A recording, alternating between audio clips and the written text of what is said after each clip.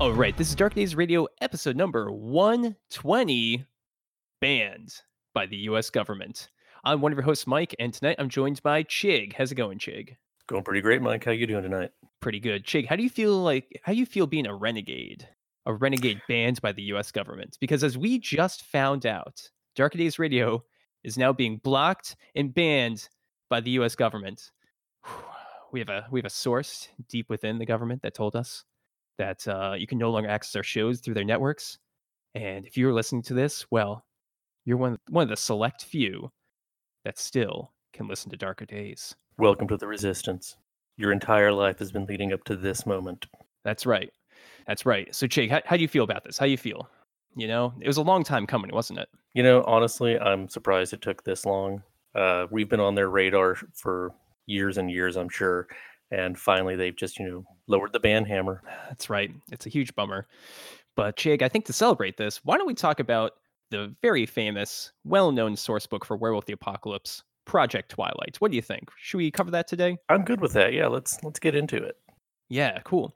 But before we do that, Chig, why don't we have a little game update? What have you been doing lately? Well, my gaming group now has 2 games that we are playing. Whoa. Yeah, I know. We have a weekly Star Wars Age of Rebellion game, which is super fun. And we've Nice. also just started, we've had one session of a twice a month cult game, which is also Ooh. super duper awesome. Thanks to Chris for covering that a few episodes back. I had a little bit of a leg up in getting into that game. So Yeah. Tell us all the details. I mean, Cult is really popular these days. A lot of people are very excited about it. What are you? How are you enjoying it? Like, what's been going on in the game? Well, so far we've done a bit of investigation into a mysterious death at a late night rave. We've done a lot more role play than I think some of us are used to in my group.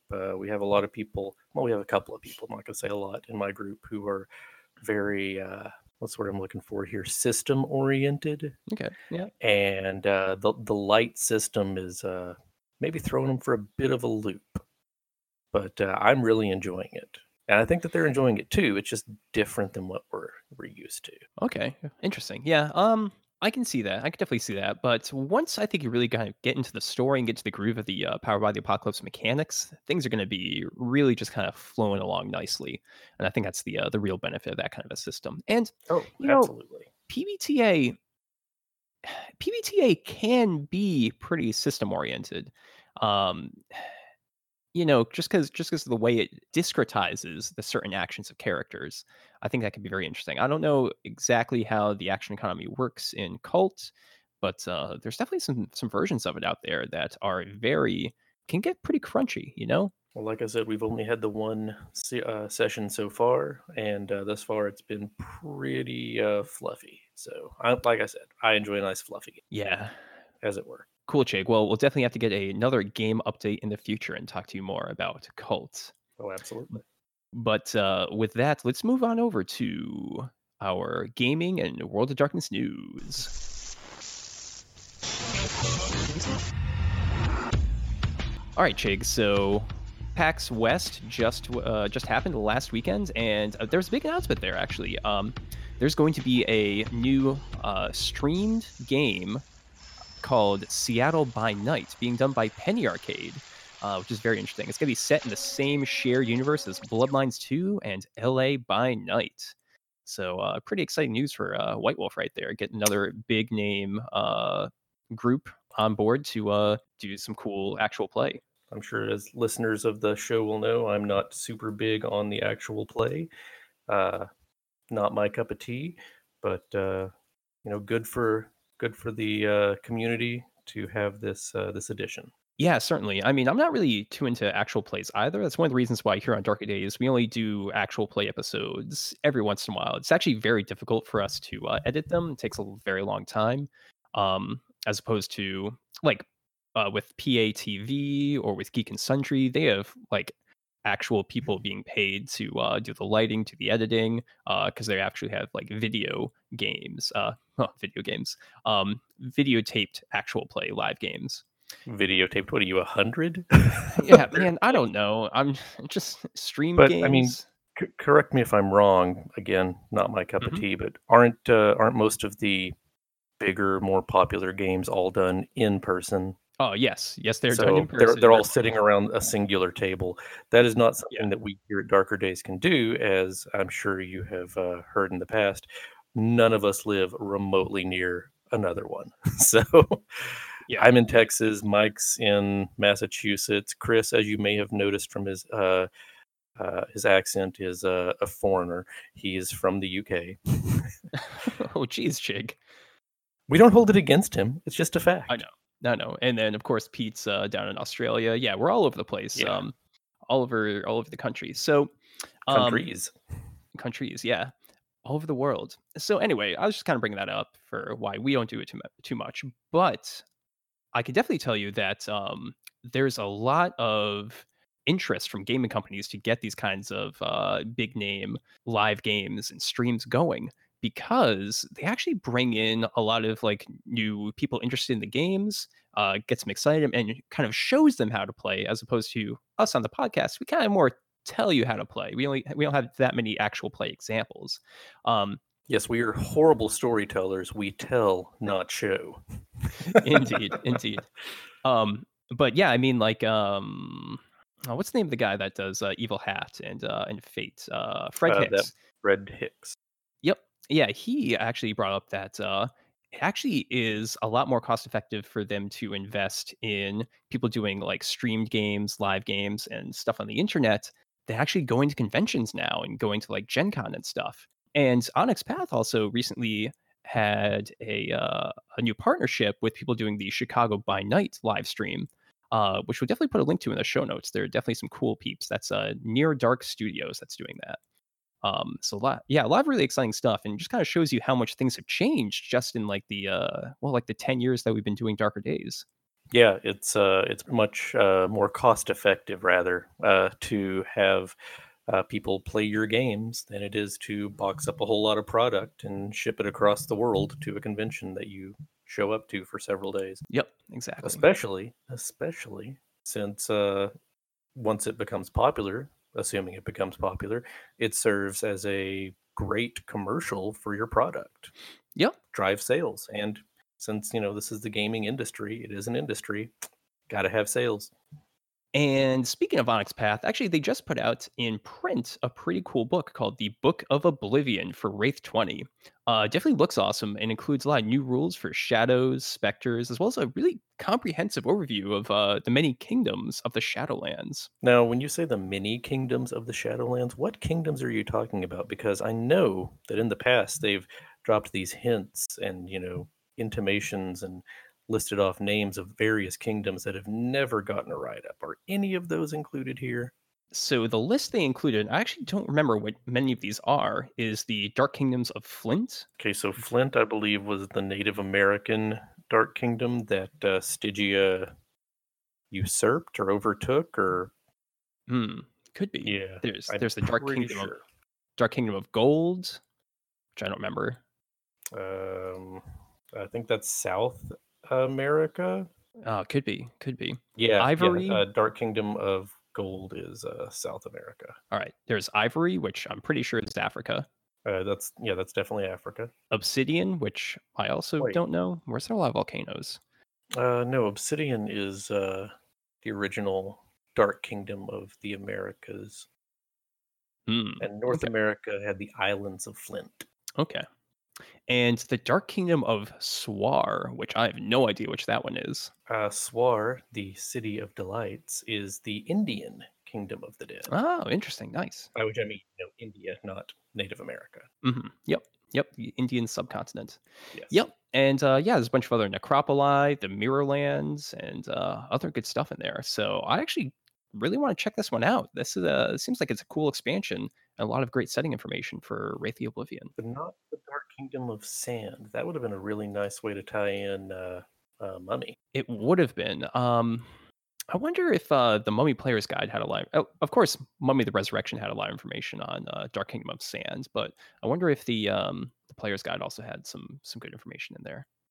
The two books that were produced for that line, I possess one, and it is Mhm. not the player's guide, so I could Yeah, not. I used to have the player's guide, but then I sold it off, which was that was a mistake. That was a mistake, but Well, good news, you can get that on Drive Through RPG yes, I through can. our affiliate link.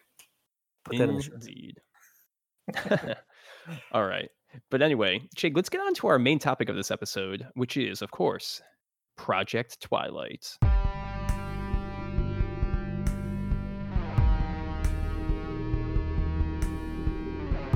All right, Jake. So today we're going to talk about the 1995 Werewolf the Apocalypse book, Project Twilight, a source book dealing with U.S. government agencies that have learned of the existence of monsters. Yeah, when you said that this was a Werewolf the Apocalypse game, I had to go get my book back off the shelf because, I mean, aside from it saying on the back cover, Werewolf the Apocalypse, nothing about this is very werewolfy. No. The cover is a different color. It's it's not, it doesn't say werewolf anywhere except for that one little icon on the back. It mentions werewolves a lot, which is nice, and there's a dead werewolf on the front Yeah, cover. yeah, yeah. But It is a bit of a strange matchup, right? So this came out during the year of the Hunter, which was 1995. So there were 5 books that came out. There was The Inquisition, which they linked to Vampire. There was Halls of the Arcanum, which they linked to Mage the Ascension. We had Quick and the Dead. Yeah, Quick and the Dead yep, for Wraith, which covered Wraith. the Sons of Tertullian, the Bene. Ooh, I can't remember their names, but the Orphic Circle. The Benandanti. Yes, so various mediums and organizations that dealt with the dead, and then of course Autumn People linked to Changeling the Dreaming. And then they also had all these government agencies. They had to put them with some game line, so they wound up with Werewolf. Um, Now it's actually not that odd of a matchup, right? The werewolves have many monkey wrenching acts, raids, and such against Pentex and other corporations, which of course the federal government may get involved with investigating. So it does make sense in that regard. However, as you'll notice as we kind of go through this book, there's a lot of times where the source book says that like these agencies don't really know about the Guru. They have very little information. And as such, it's a little strange that it's the FBI and the NSA get so focused on vampires and mages when this is billed as ostensibly a werewolf source book. But we can get into that a Yeah, little bit later. honestly, if this had come out a few years later, this would have just been a general World of Darkness book. Yeah, it's a little surprising that it wasn't General World of Darkness right now because they had a couple of these like well, Midnight Circus wasn't out, but World of Darkness Combat I think was out in 1994, year before. So they already had that kind of generic line already started. So maybe it could have been. But I think part of the reason why this got linked to a specific game line actually kind of goes back to the history of it and how these different ideas kind of coalesced. So why don't we kind of take a step back and actually look at the history of where the different U.S. government agencies were first described in the World of Darkness and how that kind of changed over time. What do you think? Great plan. Okay, so before Project Twilight, government vampire hunters actually appeared originally in Vampire the Masquerade First Edition and also in Hunters Hunted. So those came out in 1991 and 1992, respectively. In Vampire First Edition, the FBI, Federal Bureau of Investigation, for any of our non US listeners, the NSA, or National Security Agency. I'm pretty sure that stands for no such agency. Well, some people would say that. And then also the CDC, Centers for Disease Control, were all government agencies, U.S. government agencies, that were mentioned to be investigating and even hunting vampires. Well, I mean, hunting means different things to different groups. While the FBI and the NSA were actively investigating groups of serial killers, the groups like the CDC were primarily trying to figure out this weird infection vector for random bloodborne diseases. So there weren't a lot of, CDC spec ops troops machine gunning through vampire elysiums or Mhm. anything. So Yeah, yeah. But you know what? I think the CDC is, while not really described very well in any of these books, is actually probably one of the most interesting and unique ideas that was introduced. Um, I think this is kind of what was that? What was that British vampire show? Ultraviolet? Weren't they part of like Yes. a kind of medical branch of the like maybe even the NHS in the UK? Didn't they have kind of a similar idea of them I investigating like infections and bloodborne diseases? didn't watch Oh, okay. Ultraviolet. Well, it's been a while for me. Um, I saw the movie and it was horrible. it was also and completely unrelated. Oh man. But yeah, having this government agency that just kind of stumbles upon the supernatural through just like medical data could be a really interesting story, which unfortunately these books don't play around with too much, but the scope is also a little limited. No, I mean, these books do not go into that in any great detail, but since this is a werewolf book, the werewolfism, I guess, lycanthropy, whatever you want to call it, being a guru is, a genetic thing as Mm, much as anything else in the world of darkness. So later werewolf books, and I'm thinking of the Book of the Weaver here, did introduce various groups who were hunting werewolves based on genetic markers interesting. Interesting. and trying to find a cure for their condition. Very interesting. I'll have to check that one out. I actually do have Book of the Weaver, so I'll flip through that. If you haven't read the Book of the Weaver, you really should. It is a fantastic book. Nice, nice. That's good to hear. Cool. But back to back to Project Twilight. All right, cool. So yeah, so after Vampire First Edition, we also had Hunters Hunted, which introduced the FBI Special Affairs Division. So sad. Yeah, SAD, sad. So yeah, they were introduced, and in this, they're actually a secret division of the bureau, consisting of 5 agents and a director. Yeah, because the X-Files had 2 agents and a director, so they had to have 3 spares in case those 2 got, offed. But Chig, remember, the X Files came out in 1993. This book came out in 1992. Boom. Dun dun dun. Maybe Chris Carter. They ripped it off in the past. Yeah, maybe Chris Carter retroactively. pulled a nightlife and built a time machine to rip off Hunters Haunted. No, I think they just wanted to keep it like a small little division, nothing too extreme. And they also made these guys, the SAD, hell-bent on not only on investigating the supernatural, but also rooting out so-called subversives in society, such as leftists, feminists, and role-playing gamers. Yeah, the SAD was not played entirely for laughs in Hunters Hunted, but there was a bit of, ribbing going on there. Yeah, a bit of a callback to COINTELPRO, but also kind of making fun of the situation a little bit. The book also included some short write-ups on the NSA, whose 3 agents were investigating vampires and the paranormal, but their loyalties became split amongst the Camarilla, the Sabbat, and the American people. And the book also introduced Dr. Marissa Fletcher, who is that CDC researcher looking into strange transmission of bloodborne viruses. And then I also want to bring up that Werewolf the Apocalypse First Edition also discusses government agencies briefly in the back antagonist section, stating that they are largely unaware of the Garou, although they have recently been gathering new information as their focus shifts more towards internal threats. Pretty interesting stuff.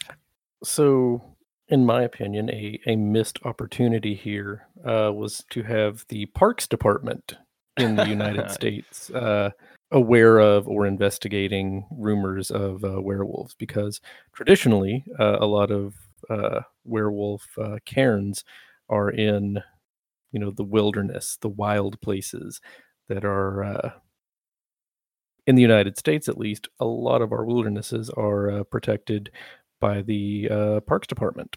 So I think that's a missed opportunity, and there's a lot of there's at least 2 character archetypes in the back of various werewolf books that say, "Oh yeah, you're a park ranger or you work for the Parks Department." So, Chig, I think there should be we should write an adventure where Insidious werewolf infiltration of the U.S. Parks Department. no. It goes all the way. It goes all the way back to Teddy Roosevelt, who created the Parks Department and the first national park, and historically claimed to have seen a werewolf. Wait, is that true? That is a true statement. Really? 100% true. Man, I'm gonna have to look into that. That's I never knew that Teddy Roosevelt claimed to have seen a werewolf. I know he fought a bear. Teddy Roosevelt, werewolf kinfolk. Oh my gosh. But Chig, we need to write an adventure where you play as New York City DPW workers who find out about werewolves in Central Park. Come on. Come on. Come on. Wasn't that just our suggestion for the Technocracy book? Yeah, that too. The Void Engineer Cleaners. Yeah. The Void Engineers, yeah. Yeah, except we'd be regular Joes, you know?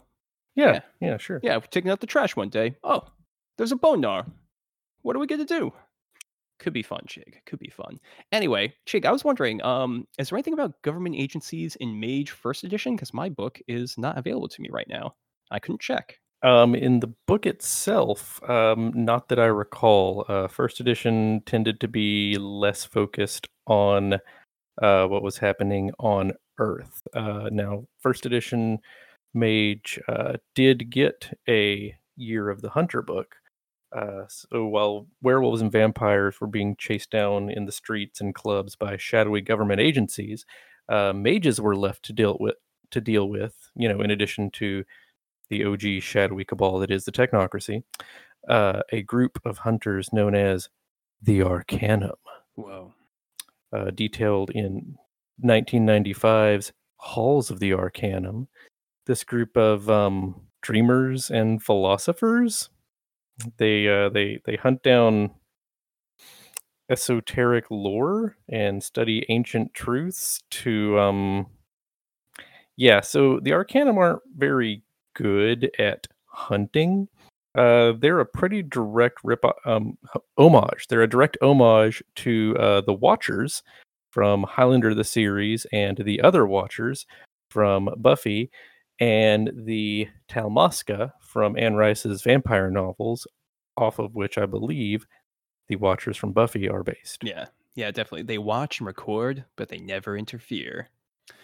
Yeah, so they're definitely a group that is out there, and if there's any other supernatural TV show fans out there, they're also a direct influence on the Men of Letters, who can provide information to other groups of hunters that are actually better at, hunting things. Yeah, definitely.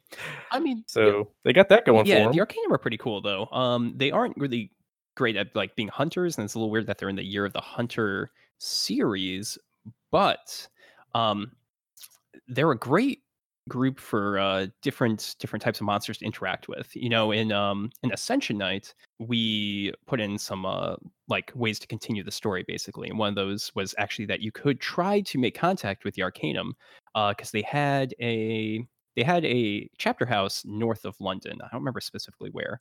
But of course, the characters would be running off of old information. The Arcanum doesn't really want to be contacted usually, so that would be a pretty interesting adventure right there. Just trying to make contact to maybe fence some magical goods or something like that. Yeah, the Arcanum are the voyeurs of the hunter world. They like to watch, but they don't like to get their hands dirty. They'll collect all of the bits and pieces, the magical artifacts that shouldn't be out there in the world, and they'll store them safely in a warded safe deposit vault somewhere deep under their chapter house there. But they're not going to go out and actually do much. They do some things. They have kind of like archaeologists and those kind of like pulp adventurers. We can cover the book sometime. It's actually got some really funky ideas in it to make them much more mysterious and maybe even a little bit dangerous.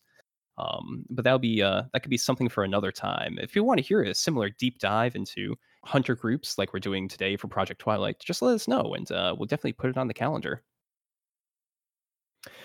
But anyway, I also did check through Wraith and Changeling first editions, and they make no mention of the U.S. government, which of course brings us finally to 1995's Project Twilight. So a lot of people think of this as the X Files source book, but you can see that many ideas about the US government agencies were developed long before the X Files was released in 1993. So, was Project Twilight a source book influenced by the popularity of the X Files? Yes, it absolutely was. I 100%. mean, maybe. Yeah. It's definitely got a lot of similar themes. Project Twilight retcons significant previous information about the FBI, Special Affairs Division, and the NSA, creating a more dynamic play experience and a bit more interesting variety between the different agencies and different play styles. So, Project Twilight was written by Chris Howard, who's a writer I wasn't very familiar with until I started to research this book. He wrote for numerous werewolf and changeling source books between 1993 and 2001, including Rage Across Egypt, Cairns Places of Power, Midnight Circus, the classic, Nobles, the Shining Host, and Freak Legion. So, like a standard World of Darkness fare, a bit of a little all over the place in quality. Yeah, that's a very mixed bag of writing credits. There's something good in all of those books, but there's also a lot of not so great as well. Listeners, please do not ask for specifics of what is good in The Shining Host. I'm sure there's something in there. I just can't think of it right now. That's harsh. That's real harsh. It's, yeah. Project Twilight, I think, is one of the stronger books that he worked on, and we'll kind of get into that as we start this review. So, Project Twilight provides a pretty detailed overview of the FBI Special Affairs Division and supernatural investigations done by the NSA. It also has short write ups for the DEA, which is the U.S. Drug Enforcement Administration, the CDC, the Centers for Disease Control that we mentioned before, and also finally the CIA, the Central Intelligence Agency, and also like the slimmest paragraph on the Department of Defense, the slimmest, like maybe 3 sentences. Now, to be fair, if you're playing a standard World of Darkness game and you're involving the Department of Defense, you have gone so far afield, so far outside the general remit of a World of Darkness game that you should just be doing this all by yourself, because this is not something that PCs should regularly be interfacing with. Yeah, I think that's a good point, Chig. And maybe this is part of the influence of the X Files, bringing in the DoD into this. But yeah, usually World of Darkness games and Chronicles of Darkness as well. This book has a lot of good ideas for Chronicles of Darkness. Um, Usually it's a bit more street level, right? So down at the street level, the DEA, it makes sense. There's a lot of possibilities for them to be investigating movement of certain illicit goods, whether it be drugs. Maybe they get involved in actually finding shipments of blood and that sort of thing. The FBI does a lot of investigation into crimes in the United States that cross state lines and happen in multiple states, which can definitely occur in your games, but also just like hostage situations or like serial crime Organized crime. and organized crime, which again happens a lot in World of Darkness games, and also usually crosses state lines. Um, yeah, so those make a lot of sense. The NSA is well, we'll get to the NSA later. Let's actually just kind of dive in to the FBI because I think that really sets the tone for a lot of the book. Which is good because it is the majority of the book. Yeah, moving on, Chig. Yeah, let's just dive into the FBI Special Affairs Division. So, the SAD has been retconned from its previous description in Hunters Hunted. Now it was created as a more altruistic and much less secretive division within the FBI, forming after a lone FBI agent encountered a vampire. And Chig, man, why is it always a vampire? Because that is and was White Wolf's bread and butter. I read a statistic or heard somebody say that in the old World of Darkness, and I'm not sure if this translates over to the Chronicles of Darkness game lines as well, Vampire outsold every other game line combined. If you're going to tie anything into any game line, Vampire is the one that most people play. I definitely believe that because Vampire of course, had the most books published for it because it was the game line that was out the longest, but it also had a higher frequency of books being published, right? The supplement treadmill Hmm. back in like 1998 to 2000 was pretty extreme. Like they had 13 clan books come out. They had one come out every single month, in addition to publishing some like the Storyteller's Companion, Storyteller's Handbook, and all these other support supplements as well. So there was probably like maybe 20 plus vampire books coming out during that like peak time right there, as opposed to maybe like a werewolf book every other month. So yeah, I definitely believe that, and I can kind of see that. And a changeling book once a year if you were super lucky. Ah, man, yeah, I'm sorry. I mean, Changeling got put under the Art House line back in 2000, maybe I believe that 2001. there were 2 books published under the Art House Ooh, line. man, that's Yeah, harsh. That's harsh. c'est la You vie. got you got Water Under the you Bridge. got Time of Judgment though, right? That was a worth the wait. 20% of one book? Yeah. It was not the worst 20% though, so that's nice. Okay, anyway, getting back to things. So the SAD now consists of several regional sections and has 30 plus agents and many more staff supporting them. So that's a lot bigger than the 5 agents and 1 director that we saw before.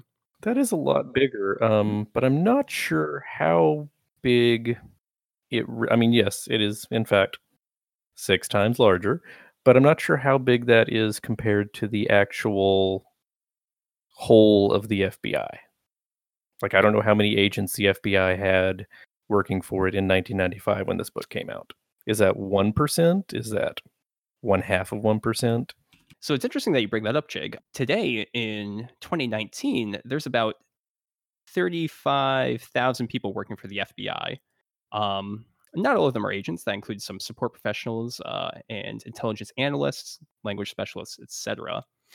But 30 people just dedicated to the supernatural, plus maybe we'll say like 60 people total, is kind of a drop in the bucket, really. Yeah. So this is, rightly so, not the FBI's main focus, even in the world of darkness. Correct. Unfortunately, while things have changed and, the Special Affairs Division had a much more altruistic beginning of investigating these different occult crimes and other bizarre oddities, things aren't so rosy these days. The agency has really factionalized between white supremacists, yes, white supremacists under Security Chief Martin Fisk, and a more centrist, kind of slightly liberal agents under the East Coast director, Marcia Crow. This brings us to one of the really interesting things about this book. There's a lot of really bonkers comic book style logic places in this book, and lots of like poorly researched or thought out aspects. But there's also a lot of social commentary. Sometimes it's good, sometimes it's kind of cringeworthy. But yeah, we're just gonna jump in and discuss it. Not sure if the writers foreseeing the rise of white nationalism within the US government nearly 25 years ago was a good thing or just a sad commentary on things. That's just kind of yeesh. Yeah, I got you, Chig. I mean, kind of. Let's do some real talk here. So, I feel like it's kind of just a sad commentary on the FBI, back in the 90s, basically. So, the FBI, Federal Bureau of Investigation, for like non-US listeners, it had a system in the 40s to the 70s that was incredibly effective to combat and catch organized crime. So the FBI was targeting the mafia. It was incredibly effective and really broke up a lot of corruption in the United States when it wasn't being a crooked itself. You can research like Whitey Bulger and his situation where he became an FBI informant, and the FBI basically left him alone to do his own mafia and organized crime stuff. Now, they became incredibly effective against organized crime, but in the 50s to like the 90s, they began using these skills to infiltrate domestic terrorists and undesirable groups. So sometimes, the FBI did infiltrate and go against like white supremacist groups and terrorist organizations, but actually, more often, organizations like the Black Panthers or the Communist Party of the United States and Native American movements were targeted by the FBI. An interesting thing that I remember reading about is that the Communist Party of the United States at one point was 50% its membership. 50% F- FBI by yeah, volume. FBI or FBI informants. So yeah, pretty funny. But yeah, the FBI was very good at its job until about the early aughts, and after the 9/11 attacks in the United States, and this caused them to rapidly restructure to combat foreign terrorism, and resulted in a languishing of programs against homegrown terrorism and hate crimes and the like. So, I mean, the writer obviously did not foresee a lot of like these now historical events for us, but the future to him, a lot of these events happening. But I think he correctly identified a bunch of existing, as of the 1990s, problematic elements of the FBI. Sad indeed. Yeah, yeah. But it does make this book very interesting to go through and see these things. One thing we don't have in here in the show notes is the opening fiction. I rarely read opening fiction in World of Darkness books anymore, but I read the entire one of Project Twilight, and it's about a Black American woman who's a special agent in the Special Affairs Division, and she gets treated terribly in the agency, gets no backup. She's basically going around on her own investigating these horrific crimes in the town. And it's just really interesting to see this writer explaining just the terrible situation she's in because of this, very male dominated organization that she's in. And we'll talk about that a little bit more when we get to the character creation section, actually. So yeah, this book has a lot of social commentary, and we'll bring that up as we go through. So getting back to the Special Affairs Division, the SAD structure gives this real air of distrust, but under the current leadership of director Gerald Osborne, things are pretty stable between all the agents. The two major factions haven't really made any movements, and there's actually a third faction that I did not mention in here. It's very interesting. They actually tell you in the player facing portion of the book that the players are probably going to be reading about, like the organization, that there's two Manchurian candidates in the organization. You don't know who. They could be anyone, but it's interesting that they bring up and let players know that there is a rumor going on that like two people have been turned to some supernatural threat. And then, of course, the ST section spoils everything.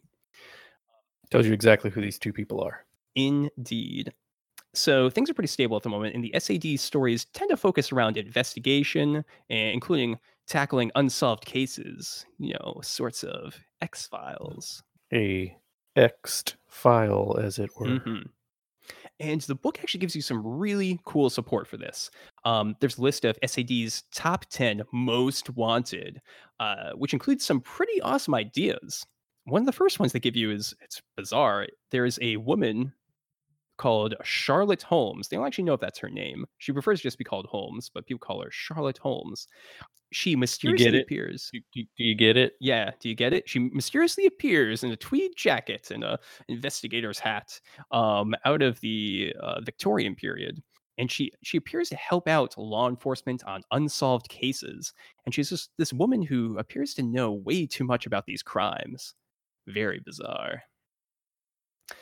She's a great investigator. Yeah.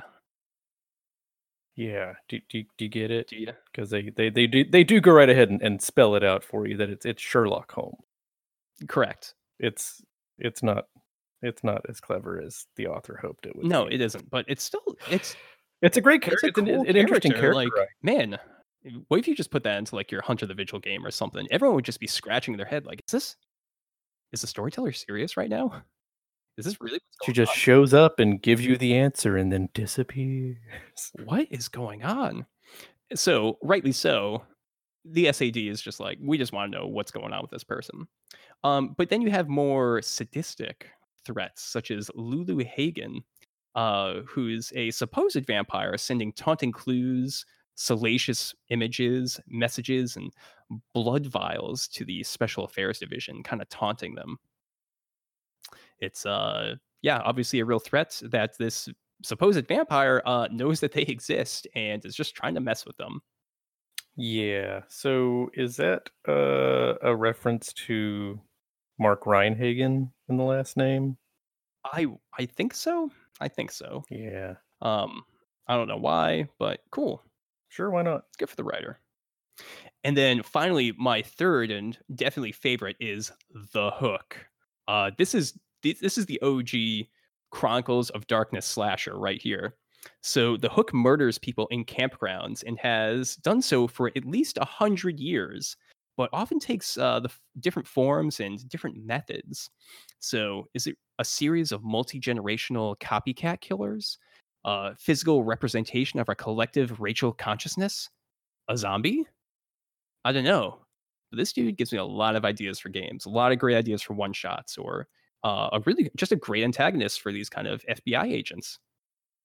Yeah, the Hook is a fun antagonist that you could have in your game, um, be it a one shot or an ongoing, or if you're playing a vampire game, hey, maybe he's just a persona that a gangrel or a Nosferatu adopts when he just wants to go out and screw with people in the woods. Who can say? Yeah, definitely. Yeah, it could be anything. I really like it just being its own unique, weird Oh, I thing. like it being But its own unique you weird know, thing too, but there's nothing stopping, your big bulky Nosferatu from putting on a hockey mask and uh, going and menacing some sex having teens out in the woods. hmm And the section finishes off with a map of the main SAD offices and some info on various personalities in the division. Um, but when you get to the storyteller section, things take kind of a wild left turn. Turns out that Marcia Crow, that director that we mentioned, is actually a Silver Fang kinfolk. Martin Fisk, the white supremacist, was part of a Pentex First team. And assistant director Cynthia Forrest has technocracy contacts. Actually, that third one makes a lot of sense. That's actually probably good. There should be some influences of the supernatural here because they'll find out about it, especially like the technocracy, maybe the Camarilla.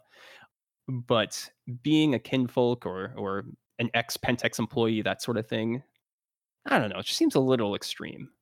Um, Yeah, it seems like that's the kind of thing that you would.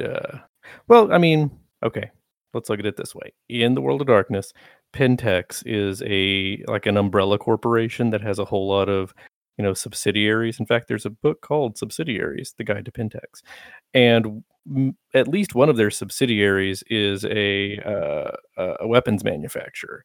So even in the real world, there is quite a bit of there's the public public private partnership, and there's a lot of bleed over hmm, between the two. So it doesn't really make no sense or stand out too much to say that, yeah, this guy used to work for this military contractor and now he has a job in the intelligence agency. There's no major thing sticking out saying that that would never happen. hmm. No, definitely. But him being like a man, I have to go look through the book, but I think they like did things to him, and he's got like genetic modifications, maybe a He has cyberon. worm taint, and he has a Okay, that's bane something. fetish that lets him see, Geru in the penumbra, I think is what it said. Oh, yeah, So that's right, he's that's he's right. good at Yeah, so he's got, like, some weird magical yeah, he does artifacts. not care for the Geru, which, makes the fact that he has not a subordinate, but a coworker, co-equal worker, who is a Silverfang kinfolk, that adds a little bit of tension there. A little bit. Mhm. Yeah, so it's interesting. But a lot of great ideas. And then, moving on from the Special Affairs Division, we also have the National Security Agency, don't we, Chig? Yeah, the book Project Twilight devotes very nearly 6 full pages to the National Security Agency, an agency which, at the time of publishing, was still seen by many in the government conspiracy field as the shadowy arm of the New World Order within our own government.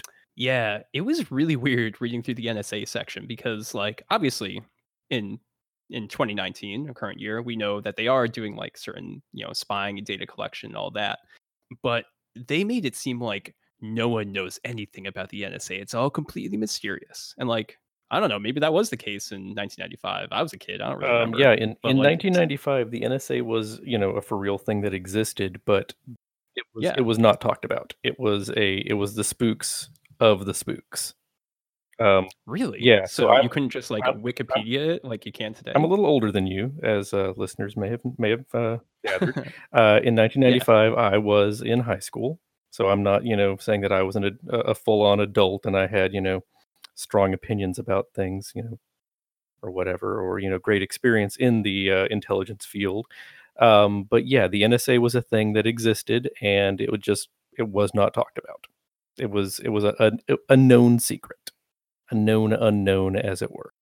Interesting. Yeah. Okay, that puts this chapter in a lot better context. So I appreciate that. I'm sure that we have older listeners who are even older than I, the ancient man among the among the hosts, who might have even more information about it and greater recollection of the way things stood in the year of our Lord 1995. But as I recall, this was it wasn't really pre-internet, but it was definitely pre-Wikipedia. It was before, I believe, even the Freedom of Information Act. So, yes, the Hmm. NSA is a thing that existed, but it was the shadowy government agency. They were the black budget thing, and what they did, no one was really super sure of outside of the NSA and various congressional committees. Well, they still are pretty black budget. Yeah. So yeah, It it it it interesting. was not any better pre 9/11. Right. Okay. So long story short, the NSA in the World of Darkness serves as a kind of internal affairs division amongst the various investigative bodies, the CIA, the FBI, and so forth. Um, they and in the World of Darkness, they have a group that makes sure that America is not under the sway of any supernatural entities. Um, this group has failed miserably. The Hmm. DIB, the Domestic Intelligence Bureau, which is the arm of the NSA tasked with the rooting out of supernatural influence mentioned earlier, has itself long been compromised by various groups of supernaturals and has fallen to infighting. Uh, which, okay, on the surface makes sense, given that there are so many supernatural groups within the World of Darkness uh, who would want to compromise the U.S. government. But it's kind of odd, given that in the storyteller section of this book, it tells you that mostly this group is technocrats. They are the NWO, the New World Order. So, hey, those conspiracy theorists who said that we were being infiltrated by agents of the New World Order, 100% correct. Yeah. There's one sub faction of the DIB that is on good terms with the Glasswalker werewolves. Another sub faction is led by somebody who has been turned by the Camarilla, and there's a third faction that has been uh, suborned by the Sabbat. And I mean, honestly, it's kind of a mess. Yeah, yeah, but I think it's kind of interesting. You know, it's very different than the special affairs division, and it brings up that because everything's so shadowy, people don't talk about it, it's very secretive. There's a lot of there's not just tension between the different factions. There's outright murder going on as people try to fight over the basically resources and direction that this organization takes, and that makes it just it really ramps up the danger of a NSA style chronicle. And I think it's also interesting that they took this and they expanded it from just like the three agents that were mentioned in Hunters Hunted, right? Because now there's so many different agents involved, whether slightly influenced or being like directly possessed by werewolves, vampires, and mages. I just think it makes it a just a lot more interesting, and obviously, as I mentioned, very different than the FBI portion of the book. Yeah, it's less X-Files and more Alias. Right. Yeah. Good point. Good point. Yeah, it's very much yeah, the X-Files little tagline was trust no one, but they had each other, they had friends, they had, people that they could turn to. Alias was much less that. It's much who can you trust, if anyone? And the answer turns out to be very few people. So, yeah, if you are Right. a standard mundane human who happens to be in the NSA, you are 100% a pawn, Mm, mm. probably of the technocracy. Yep. That said, Probably. kudos to the writers for tying in the Glasswalkers. The Techno Shaman werewolves don't really get enough love outside of the usual werewolf source books, and honestly, they're kind of crapped on in those source books as well as being too Weaver tainted. Um, the biggest group that I think was missing from the list of who's who in the supernatural world in the NSA here would have been the Nosferatu. Though at this point in the game line development, they might not yet have been the Kindred Information Bureau. So their omission is understandable. They kind of were at this point. I think the first edition Nosferatu clan book was already out at this point. Yeah, I wasn't So sure if that came out before or after because I don't remember if they did them in alphabetical yeah, order or I think it what. was 93 because they did Okay. the Camarilla ones Yeah, first. that does make So it came sense. out pretty early. Yeah. But yeah. So NSA is pretty interesting. The only other one that I want to mention is that there's like a half a page of text about the CIA, but there's also a full one-page flowchart by Bob Schnoblin about the what he knows about the supernatural world, and it is just a fun image to go The through, Satanic linking. Conspiracy. That's right. They actually reprinted that in Hunter's Hunted too Ugh. because it's just a classic. It's so good. Oh my gosh, yeah. The King Ventruse linked to the Queen of England, the Technogarchy, um, The Star Trek the fans. Masons. Oh yeah, yeah, they're there, and of course, the Home Shopping Network, the most devious of them all. Uh it's great. It's great. Yeah, so it'll show you a nice little conspiracy theorist pyramid kind of thing of power, which is a thing that, was in several books that teenage Chig would have read. So, yeah, I was a big dork, Yep. surprising everybody who's listening, I'm certain. Nice. All right, so let's kind of start wrapping up this episode.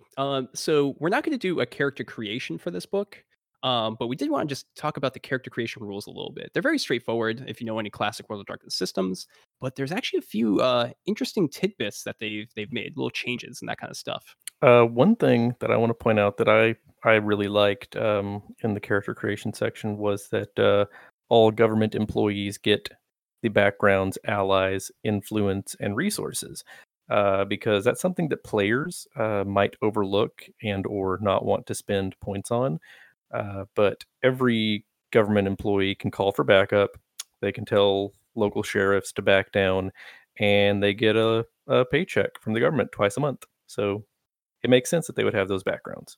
Yep, that's right. And also, you probably noticed in the character creation that it says you get these for free, and then you get to spend 3 background points. It's not one of those weird things where it's like, here's your 5 background points, but make sure you buy these 7 things or else your character doesn't work. Yeah, So, it's something that they could have used in more books that we've covered. right, like Demon Hunter X and Kindred Kindred of the of the East. East. Oh my For gosh. instance, to name Yeah, two. 2 that we recently talked about. In addition to that, there's also a bunch of Numina, which are, of course, the sort of like psychic powers of mortals in the classic World of Darkness. Because they always like to put these into mortal source books, like obviously things like Sorcerer, but also these Year of the Hunter books as well. So, Chig, first on the list, we have Animal Psi. Why do they have Animal Psi in this book, They Jig? have Animal Psi in this book because it is nominally a werewolf source book. And if you were playing a werewolf kinfolk, who would be, the beta group, the step down, the not quite real super duper werewolf, but so you're related to werewolf. So you're playing say an FBI agent who happens to be I don't know, Bonar kinfolk, because that's the first group that I could think of. You Sure. can take animal psi, and then you can talk to the other werewolf kinfolk who are not humans, because werewolves are half human, half wolf, all were. Hmm. So if you have animal psi, you can talk to dogs and wolves, and at higher level birds and uh, reptiles. So it's a thing. Yeah, it's a thing. It seems a little out of place, but you bring up a good point, Shig, about why it could be applicable. That is the only reason Yeah, I could think of for it to be a thing yeah, that exists. yeah. It's a stretch. The second power, we of course have pyrokinesis. So they just wanted an option to make fires and do ag Did damage. you know that Um, pyrokinesis is a term that was invented by Stephen King? really, Yep, for Carrie for Firestarter. or fire? Wait, no, Firestarter. Yeah. Which one's Carrie? Doesn't she have like firing Carrie? No, she just has telekinesis. Oh, my bad. Kyle. Maybe I should read that book. Eh. uh, we also have psychometry, which is reading mental impressions of past events. Touching objects, getting visions, that sort of thing. So, okay, It's kind of, great for investigation. yeah, great for investigation. A really cool thing. And you can kind of play with that with like in the Hannibal TV show. Psychometry is a good representation of the investigatory powers of that one main character I can't remember the name of. Will. Will. Yeah, there we go. And then we have my favorite power, which is anti psi. This one's actually really cool. Your agent is a blank of sorts, causing suppression of supernatural effects, a lot of psychic powers in a radius. And it's also one of the few effective counter spells or counter effects to mage magic. Um, and I think it's really interesting. You kind of have to wonder why, if you've ever seen the X Files, Scully, the very skeptic character, never like sees any of these supernatural events. They never happen to her or around her, and it usually occurs to Mulder, her partner. So maybe she was an anti-psi the entire time. It would make sense.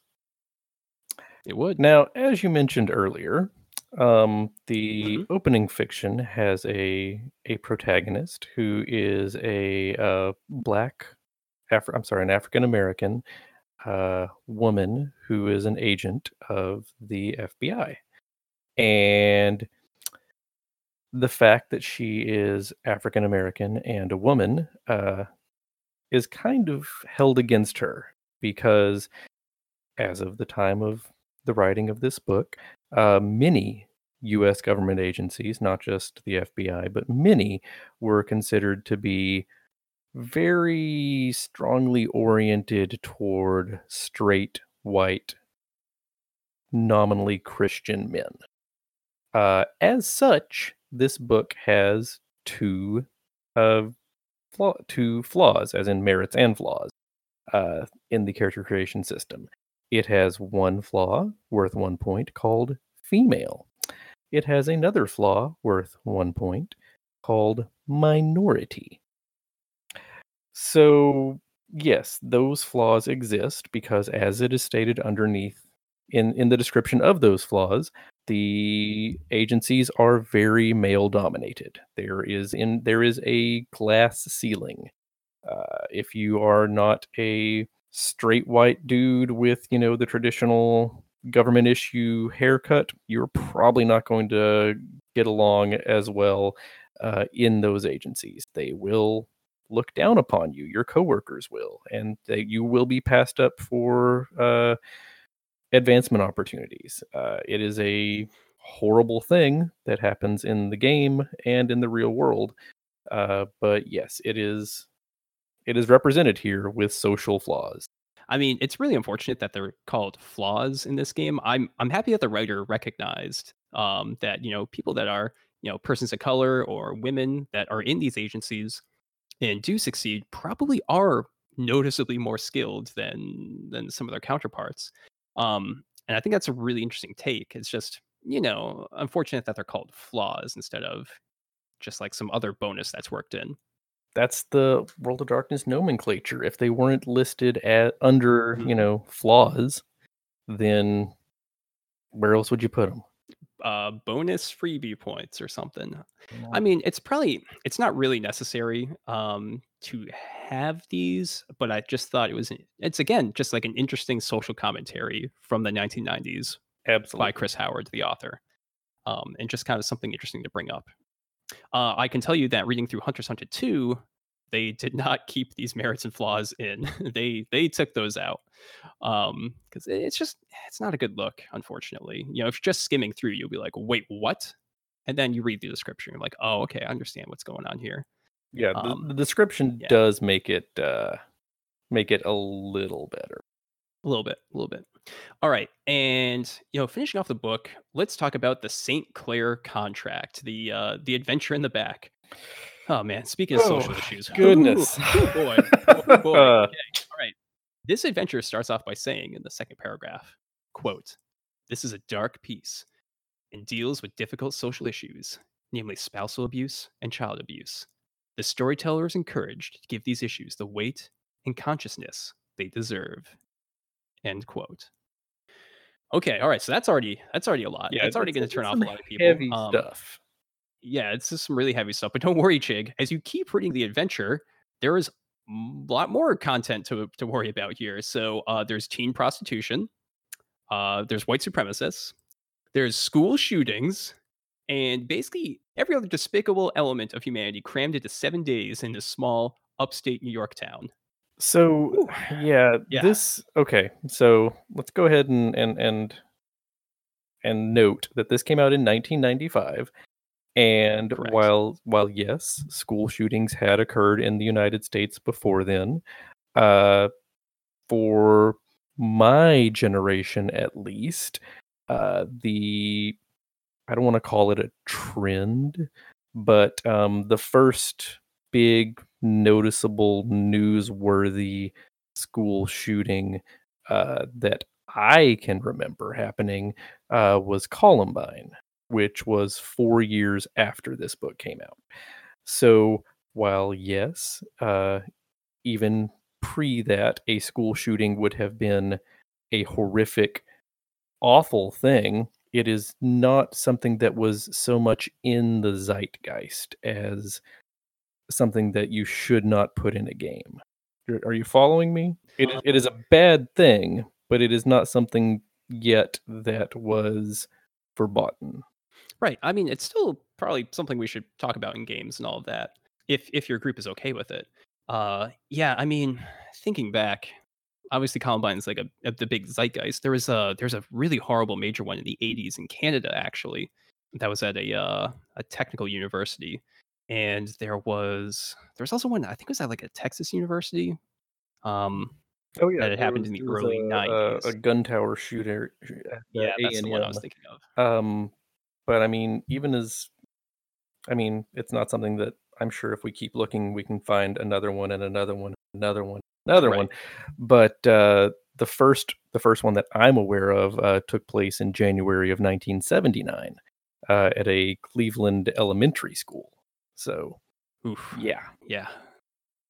Not good. And again, all of these topics are things that you can cover in your game if your players are comfortable with it. If you know about it, maybe you talk about content warnings beforehand. Of course, maybe you have an X card on the table. However, this might need some editing for some groups because this Chris Howard shoved in every horrible thing possible into this little town, all in the course of just this one adventure, and it might be too much. Yeah, And I'm really not sure that this adventure adds a whole lot to the book as a whole. Um, it's well written. The structure is great. But I think maybe a better use of the page count might have been a how to write adventures for this type of group rather than an example. yeah, I think that's a good point. Or maybe just like a couple of short like cases and that sort of thing Sure. could be good. Sure, something, some Yeah. a variety rather than, here's the horror that befalls this one tiny town that your agents are dispatched to deal with.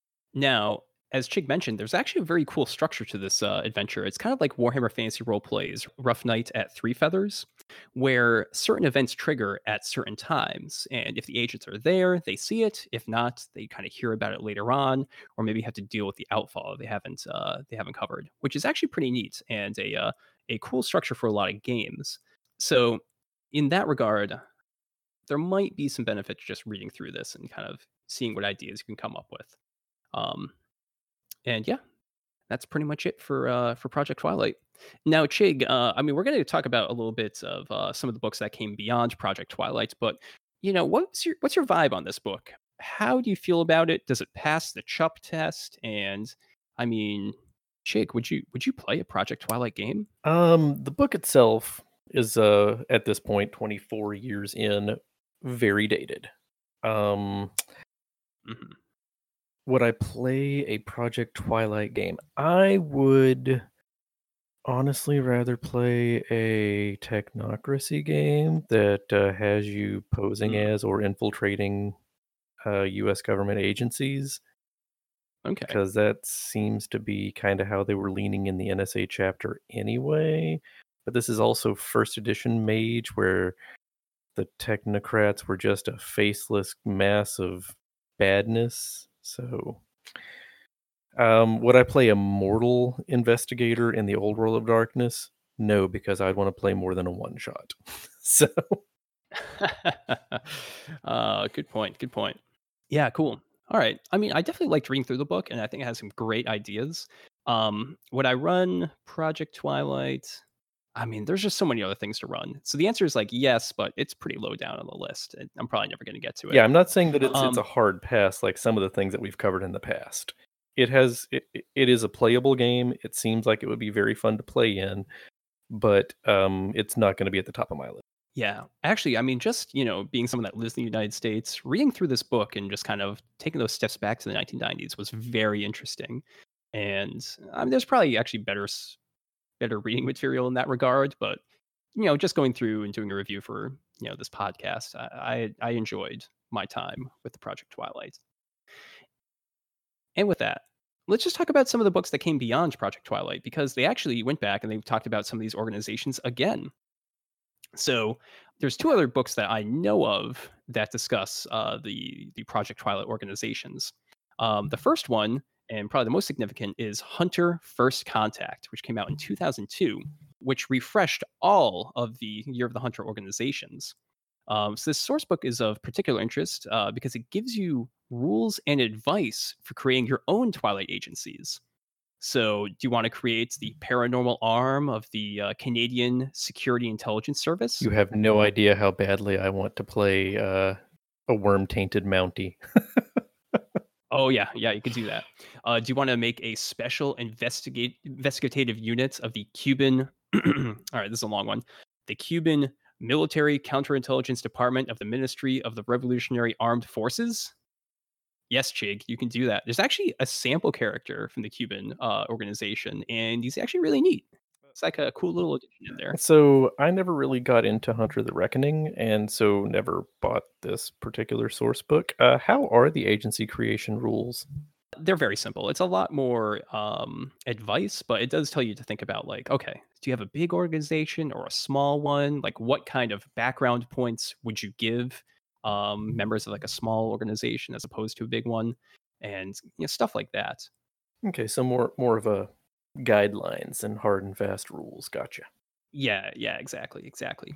The book also gives some updates to the FBI Special Affairs Division and gives you hints as to how federal agents may interact with what they call Type Nines, which is their name for the imbued hunters. Wait, type 9?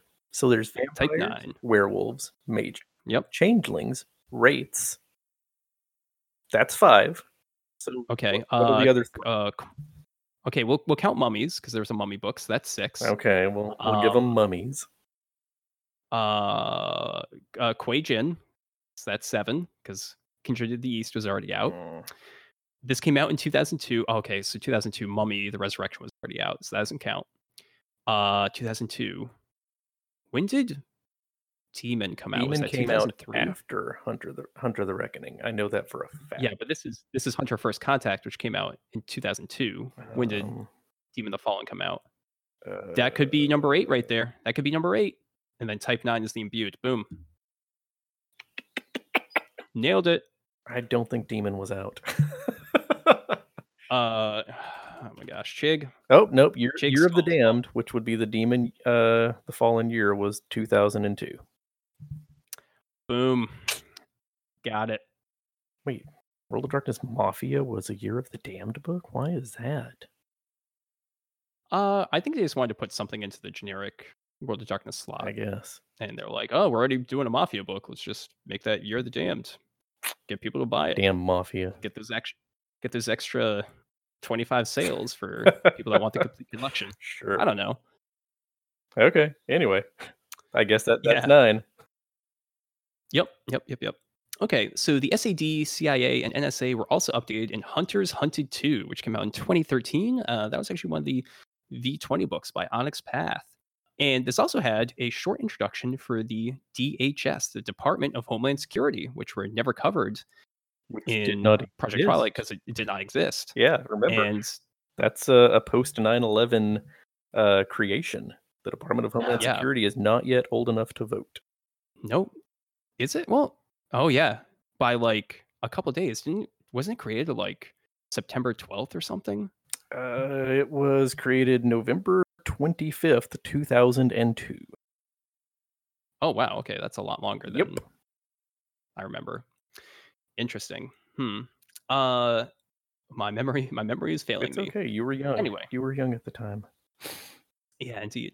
So, unfortunately, all these updates in Hunters Hunted 2 are woefully short, and you really still need to consult Project Twilight if you want more detailed chronicles or more detailed ideas. Yeah, Hunters Hunted 2 is a great source book for lone hunters and unaffiliated hunting groups, more so than it is for organized governmental organizations.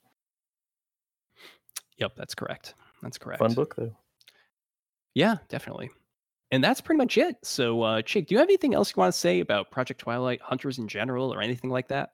Not off the top of my head, but if anybody has any questions or follow-ups or information they'd like, I'm sure you can contact us. Mike, how can the listeners at home contact us? Well, we do have email, so you can send us an email over at darkerdaysradio@gmail.com. I believe we're also on the Facebook at facebook.com/darkerdaysradio. We're on Twitter at darkerdaysradio. And we're on Instagram, on Tabletop, YouTube, Twitch, and of course, we have a super fun Discord channel with links and we got in the show notes. Yeah, you got it. And that's pretty much it. Chig, thanks for another wonderful episode. Really appreciate it. As always, it was my pleasure. And to all the listeners out there, take it easy and good night.